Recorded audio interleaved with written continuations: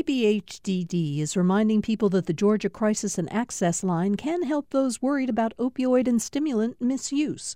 The toll-free number is online and is active 24/7. More information at opioidresponse.info. Beyoncé's bleacher-thundering, exquisitely choreographed performances at the Coachella Music Festival in 2018 showed a performer at the top of her game.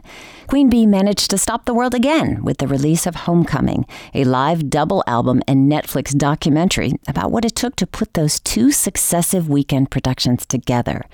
Homecoming has been dissected and analyzed and picked apart in so many ways, but we wanted to get a deeper point of view, and who better to navigate those nuances than Christine White and Danene Millner. They're co-hosts of GPB's A Seat at the Table, and now they're jumping into this seat.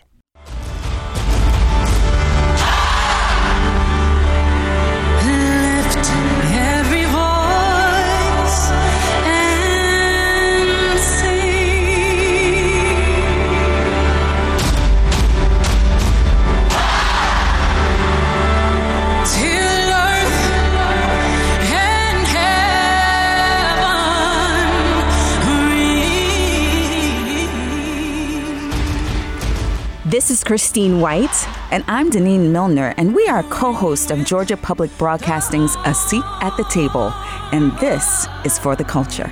Today, we're breaking down the cultural significance of Homecoming, a film by Beyoncé. The mega superstar made her legendary 2018 Coachella performance a documentary for the streaming service Netflix, and it came out a couple weeks ago.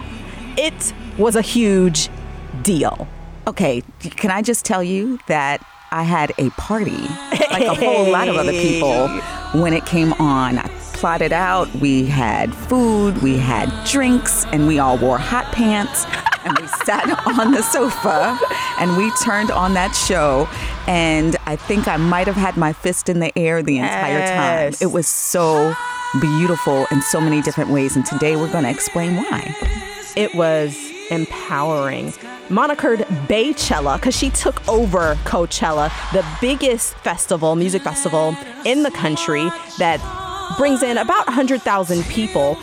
Beyoncé was the first Black woman to headline Coachella in its 20-year history. And that is a big deal. But what she brought to the stage is a bigger deal. Absolutely. But, you know, when she opened it with Lift Every Voice and Sing, you knew exactly where she was going with it, right? Because Lift Every Voice and Sing is what? It is the Black National Anthem. That is everything to every Black person in America. So the Black National Anthem was written by James Weldon Johnson in the 1900s, who used to work for the NAACP. That song became the official song of the NAACP and then became just a rallying cry in churches and schools for Black people all over America and ultimately all over the world. It is in multiple hymnal books across the world, in multiple translations. The song is just a cry for folks who are seeking liberation. And the fact that Beyoncé started her show with this song that, as a graduate of an HBCU, Spelman College in the house, hey, we started every ceremony with Lift Every Voice and Sing.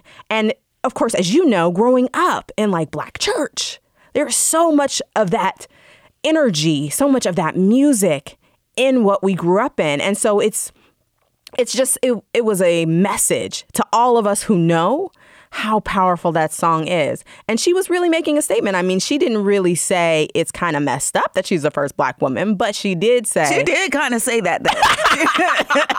She said it with an expletive. As a matter of fact, when she sang that song, I knew that she was being really subversive. Like, what I was about to see was about to be some of the blackest stuff that I'd ever seen. So why do you say subversive? Subversive because, you know, when a Black person stands up in front of a predominantly white audience, like Coachella is, right? There's, you know, it's a sea of white faces and like a couple of pieces of pepper sprinkled in. Mm-hmm. And when you stand up and you sing the Black national anthem to a sea full of white people, I say that you're being subversive because you know that they don't know what Lift Every Voice and Sing is, and specifically what it means. When we hear it, what it means it digs into the soul. It takes you back to Sunday morning when you stood up in church and it was what you sang before you sang anything else. You sang that song and you sung all 4 verses and all the words, right? And you sang it with your fist in the air. Your fist in the air. And so that she was standing on stage and she opened up after that regal walk. Introduction, yes. That regal walk, right? And then she stood up and she said, I'm the first Black woman to headline Coachella. And then she opened up with Lift Every Voice and Sing. I knew that what she was about to do was for me. Right. Everybody else was allowed to watch, but what she was doing it for me. Well, Beyonce told Vogue magazine that she didn't think the audience would completely understand, but they would feel the essence and the spirit of what she was trying to bring. And in addition to bringing that historic Black history to the stage, she also infused us. She gave us a bird's eye view into what it is to be at a HBCU. I mean, every single element of the show was peppered with a homage to HBCU culture.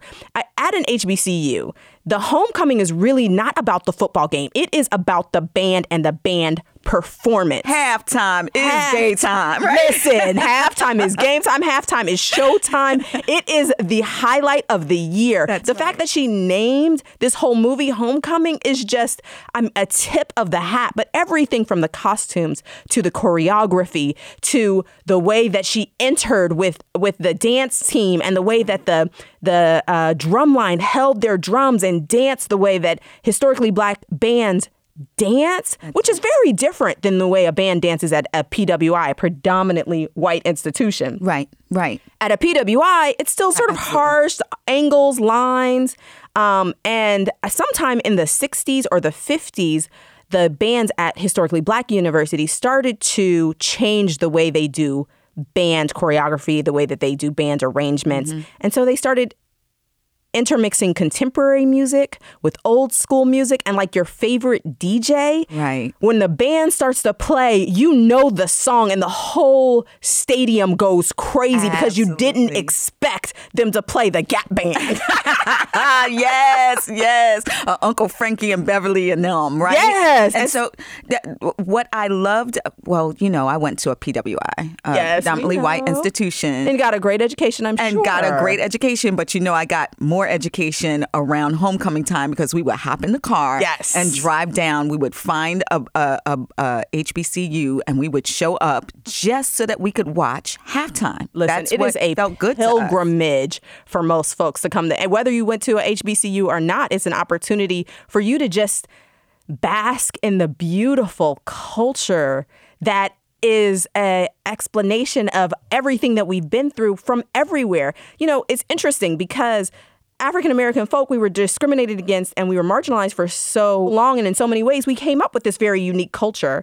And the culture regionally had its own culture. But when you go to a historically Black college or university, the cultures collide. For all those regional cultures, the Midwest, the Southeast, the West. Amen. You're listening to Danene, Millner, and Christine White from A Seat at the Table, and this is For the Culture. We're recapping Beyonce's iconic Homecoming film on Netflix. So we know that this was an homage to HBCUs because she and her team did a lot of research. They actually hired somebody straight from Georgia. They hired Don Roberts, who is a band consultant. He used to be the band director for Southwest DeKalb High School, which is a mighty, amazing band here in DeKalb County. So if you recognize people on the stage during the performance, it might be because they came from a high school that you went to here in Georgia, and a lot of them ended up going to HBCUs. Hey, so what was your favorite part? How did it make you feel? Because I know when we were sitting on the couch and we were watching, it was just, Beyonce is a force in and of herself. Yes, she is. She was so vulnerable. So there were these outtakes between performances where she talked about being a mother, where she talked about having a difficult pregnancy. She showed herself with no makeup on, right? I mean, and still fine. She came in there jiggly with baby weight. We saw her mess up in rehearsal, and she actually said, I didn't think I would ever be able to do this. Now, she did. She made it happen. It may have taken 17-hour days, but there was something to be said about the determination. And people online and on social media the next day were saying, you think that you have prepared. Beyonce doesn't just get on stage and do her thing with 200 people and everybody synchronized. No, they practice 20 hours a day, maybe 20 is a lot, but 17 hours a day for months. Right. I mean, we saw that they were practicing 6-7 months for 8 months. For 8 months, right after she dropped those babies, her twins. Yeah. So, I mean, it's just another, reference to the strength and the creativity of Black people. And she referenced that all throughout. Well, that's what I particularly loved, because it was just an homage to Blackness, right? She wasn't afraid to stand up on that international stage and say, this is us. So it wasn't, to me, just about HBCUs and homecoming. It was about Black people. When you hear a reggae song, interwoven in there, and you see everybody doing the dances and they're moving their bodies. Dirty wine. Right, yes. And she's saying, there's something beautiful about Black bodies. Yes. And the way that they move and the way that they flow and how they're just beautiful. She made you really look, stop and look. Don't just see the whole spectacle, but stop and pay attention to what she's saying. She's saying, look at these bodies. Some of them are skinny. Some of them are big. Not everybody is and I'm saying air quotes here, is perfect. Right. And they are moving their bodies in a way that is just pure art. Yeah. And she was making everyone look at the Black body in a different kind of way. I appreciated that as a Black woman who spent an enormous amount of time, feeling a way about my shape and how it didn't fit into pop cultural and societal standards. Yes. And so to have this woman standing up and performing for my daughters, for your daughter, for all of these other people who aren't necessarily fighting that fight every day and need to understand what's truly beautiful. The human body and movement is beautiful, not necessarily what you have in your mind as perfection. That meant something, right? And that was way bigger than just, how syncopated the drum line was or how dope the twins were when they were doing their dance in front of everybody. And that was the cultural significance for me. It was intentional, right? She was very intentional about bringing performance art that grew out of a tradition of segregation, of historically Black colleges and universities. And we know that these institutions struggle. They struggle to find funding. They are attacked from the government. They're attacked from folks who think that, HBCUs is a thing of a past. Right. And so we kind of have to struggle to explain our identity and explain our culture. And she brings it to the forefront and says, it's worthy. It doesn't have to be explained. It doesn't need to be explained. It's worthy just the way it is. And the intentionality was shown through the way that she used the quotes from Maya Angelou, the quotes from Nina Simone that said, Black people are beautiful and we are a part of the human makeup, and all of us can appreciate the culture of Black folks. It wasn't just for Black folks, although the Nina Simone quote was specifically about Black folks recognizing their own beauty. Absolutely. But Beyonce knew she was in front of an audience of white folks, and she wanted them to recognize the beauty of Black people, particularly in this history that we have here in America that has been so hurtful and harmful to Black people and continues to be. So, she has really grown as an artist and grown as a woman in her identity as a Black woman, as a feminist. I mean, she is bringing everything to the table. And that's what I love about her growth as, and as an artist. Well, I didn't see this coming for Beyonce, who was started out in Destiny's Child. She was singing, I don't think you ready for this jelly, and, Bugaboo. And, they were great pop songs. Right. But the fact of the matter is that never did we imagine that this little girl from Houston, Texas, right, with this country accent, yes, and this, this black girl Coke bottle, body would be standing in front of an international stage and pointing at us and saying, look at us. Look at how beautiful this is. Yes. Right? I mean, but her dad graduated from Fisk. Another shout out to HBCUs. Her mom is Creole from New Orleans. Right. Or from Louisiana. Right. I mean, so she has this very deep heritage. And even though she was a teenager when Destiny's Child first came out, we see the evolution of Beyonce. And that person is the person who gave scholarships to people who go to HBCUs after this performance. Who's reaching out to communities and doing good work. I mean, writing all manner of checks to folks to help them out. So I'm really proud of what she has become. And I can't wait to see who she's going to become and who these babies are going to become. And there's 3 of them, Man. She said intergenerational wealth, forever and ever. Amen. I am Danene Millner, and this is Christine White, and we are hosts of Georgia Public Broadcasting's A Seat at the Table. We're talking about Beyonce. When we come back, we're going to talk about Beyonce, the woman, the businesswoman who manages to use her art and her culture and her love of us to get paid. Yeah. This is For the Culture.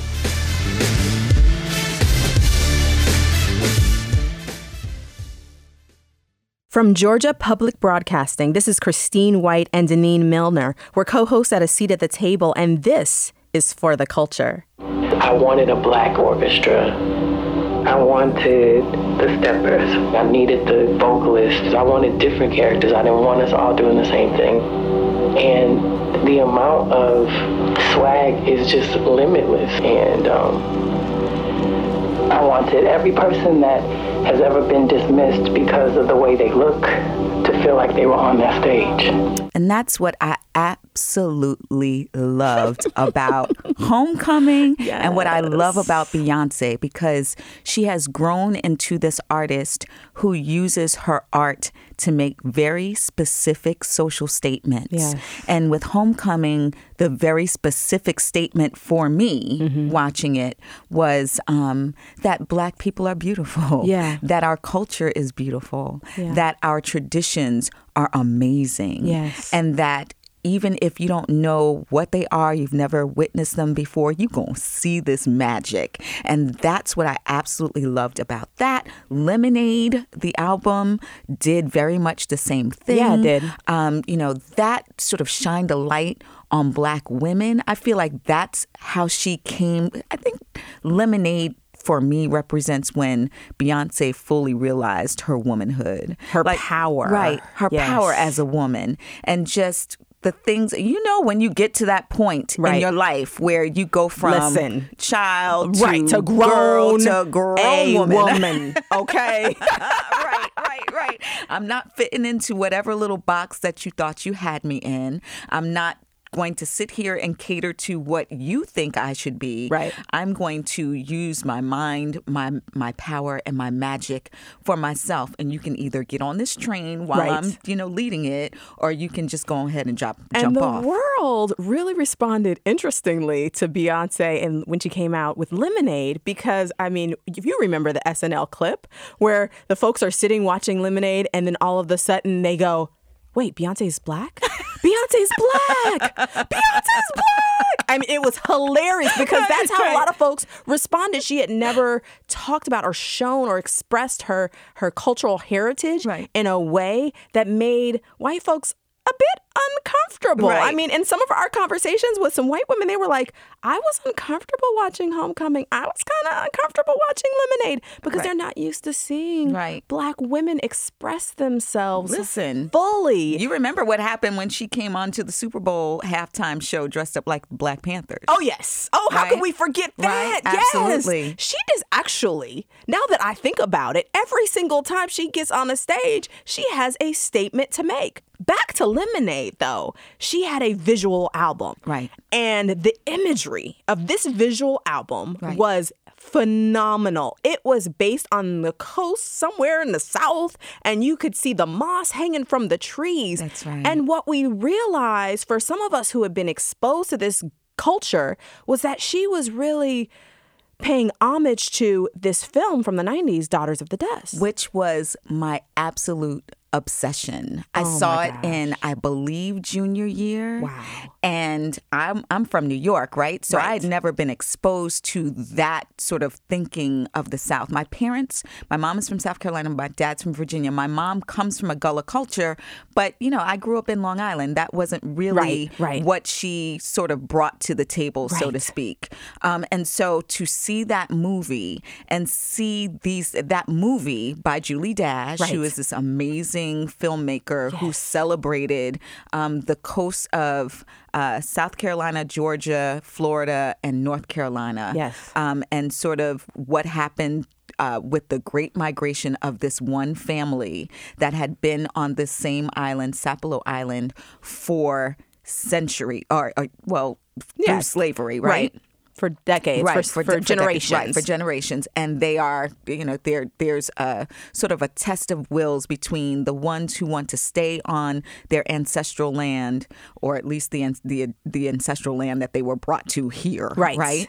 And those who wanted to start a new life by moving up north and become more, to adopt a different kind of culture. And so it's this magic, this beauty, this culture, this very specific way of being that was explored in that movie. And I became obsessed with the coastal lines of, you know, the South, specifically because of that movie. That is so interesting that you had that reference point. I was not introduced to Daughters of the Dust until I saw Lemonade. Oh. And as a Black woman growing up in Georgia, I feel like I should have known this history. Like somebody was holding out on me. But I'm going to tell you that the fact that it took a pop star in the 12, 14, to share this piece of amazing Black culture that was overlooked and marginalized. And I think, to Beyonce's point, she wants everyone who's ever felt marginalized to feel represented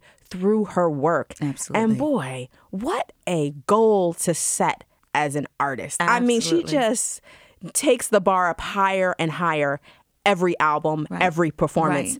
Every year. Well, you know what she did with Beyonce, right? The self-titled album with Beyonce. That's when I really felt like she was starting to make some statements. The whole album was about her celebration of feminism, right? Absolutely. And just her finally recognizing that she's woman and that she has very specific things to say about what it means to be a woman in society that doesn't make as much money as a man, that has to sort of take a backseat to the patriarchy, that doesn't have the kind of voice, that is always looking to, like she said in Pretty Hurts, look pretty for everyone, fit into everybody's standards of beauty. And so I feel like there was an awakening there, right? And then Lemonade was like the exclamation point. Like, okay, now y'all know, from, Beyonce that I'm a woman, and Lemonade, we're going to talk about how I'm going to use my powers as a woman to get exactly what I want. And I appreciated that she was like, yeah, you're Jay-Z, but guess what? I'm good. If you want to act up, me and my baby, we going to have a good life. Me and my baby, we gon' be alright. We gon' live a good life. Big homie better grow up. Okay. I mean, we needed to hear that all across America, that you gonna walk away from a man like Jay-Z because you are absolutely everything, and everything you will ever need. You are enough. You are worthy. That's the point. And I think that she's done a great job of personifying that. I mean, when I watch Beyonce on stage, I get goosebumps. And it's probably just the conviction and her confidence. And so I'm really thankful that I have this opportunity to listen to her. Yeah. Beyonce is amazing. You're listening to Danene Millner and Christine White. We're the co-hosts of A Seat at the Table, and this is For the Culture. You know, what I loved about, just circling back to Beyonce and the actual album, Beyonce, I love that she had something to say about Black love, right? Yeah. Because that was before, Jay-Z messed up. That was a whole homage to, the beauty of being in a loving, healthy relationship that had multiple conversations. Yes. Some of it sexual, yes. Some of it about, maintaining a healthy relationship outside of sex, some of it maintaining a healthy relationship with yourself so that you can be your full self for your partner.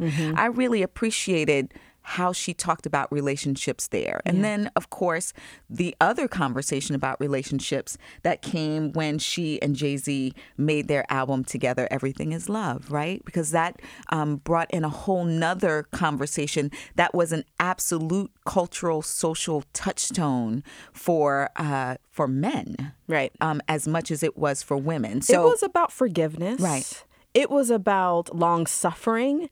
It was about staying in there, but maybe not this ride or die philosophy that we were taught in the 90s, that we just supposed to do whatever and kill ourselves for our men. No, there was some balance there. She holds these seemingly disruptive identities at the same time in balance. So she can hold being a lady, but also kind of being a freak. And she can hold being a Black woman, but also being a citizen of humanity. Right. And she can hold loving her man, but also I'm not going to take no mess. That's right. So I love that about Beyonce because we are full people and we are sometimes, a walking contradiction. Right. But we don't have to fit, like you said, into any one box. And she proves that to us over and over again. She also, for someone who has spent a lot of time in Georgia, is unapologetic about her Southern roots. Earned all this money, but they never take the country I'm in. I got hot sauce in my bag, swag. Which I love. I got hot sauce in my bag, swag. Yes. I mean, there's just something to be said about the fact that the South has not always been revered. Right. Well, when we think about the South, and this is speaking, I got hand raised in the air because I was raised in the North. Right. And when we thought about the South from up there, it was always sort of the negative parts of the South. We're talking about the Civil Rights Movement. Jim Crow.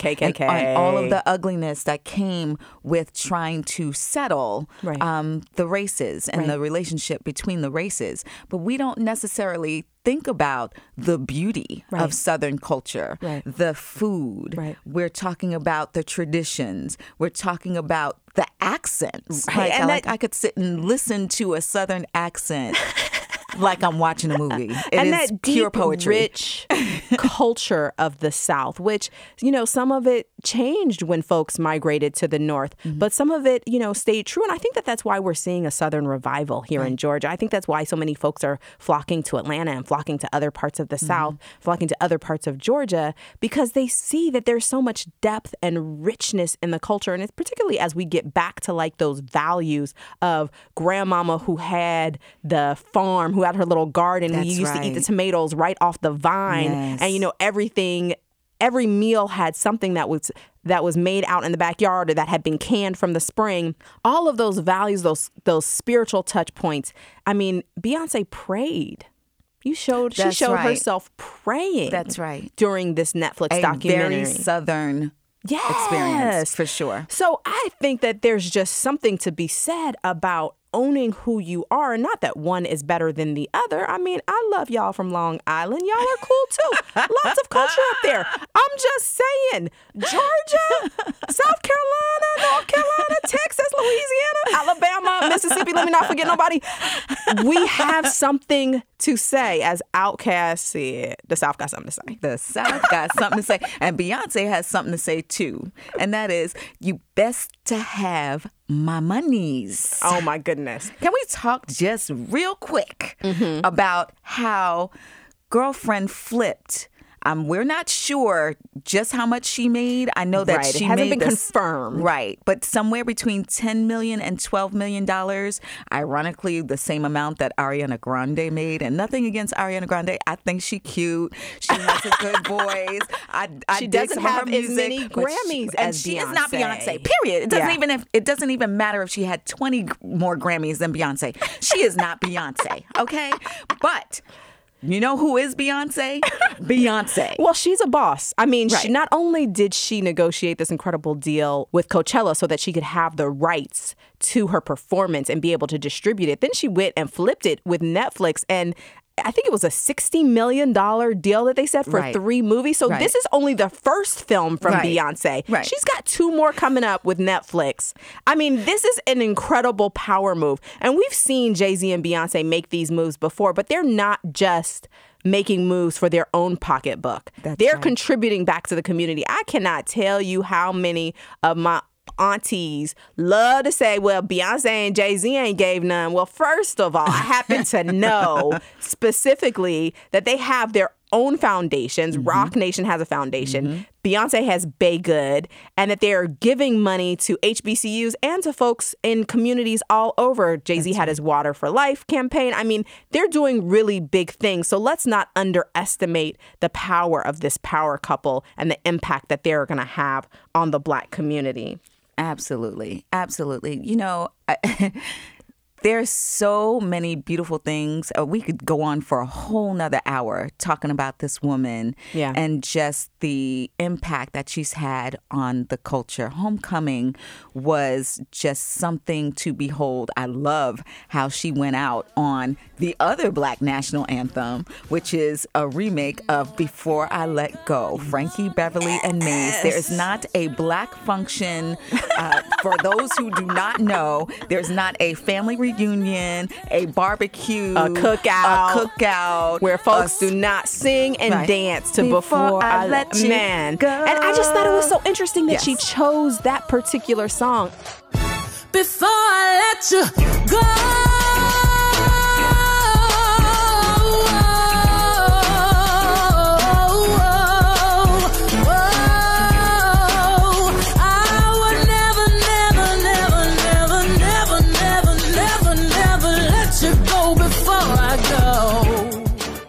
I mean, aside from the fact that the lyrics really speak to all of the hard work that everybody put in to make the Coachella performance, but it was just, I mean, it's probably the pinnacle of music for Black people and our R&B tradition. Right. And so for her to float out on her own special, swagalicious version of Uncle Frankie and them, Frankie Beverly and Maze's. Some folks was mad about her redoing it. They were. I mean, you can't touch. We can have a whole nother conversation about that. You're not supposed to touch Uncle Frankie's Before I Let You Go. You're not supposed to do that. Yeah. But my daughter has a better appreciation for the song now. So I believe it. Well, that's all the time we have for today. But the conversation does not have to end here. What did you love most about Beyonce Homecoming? Let us know on social media. We are at ASATT-TV on Facebook, Instagram, and Twitter.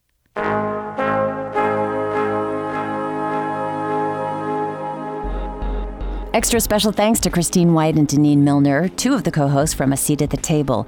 And that's it for today. On Second Thought is produced by Amelia Brock, Leighton Rowell, and special thanks today to LaRaven Taylor.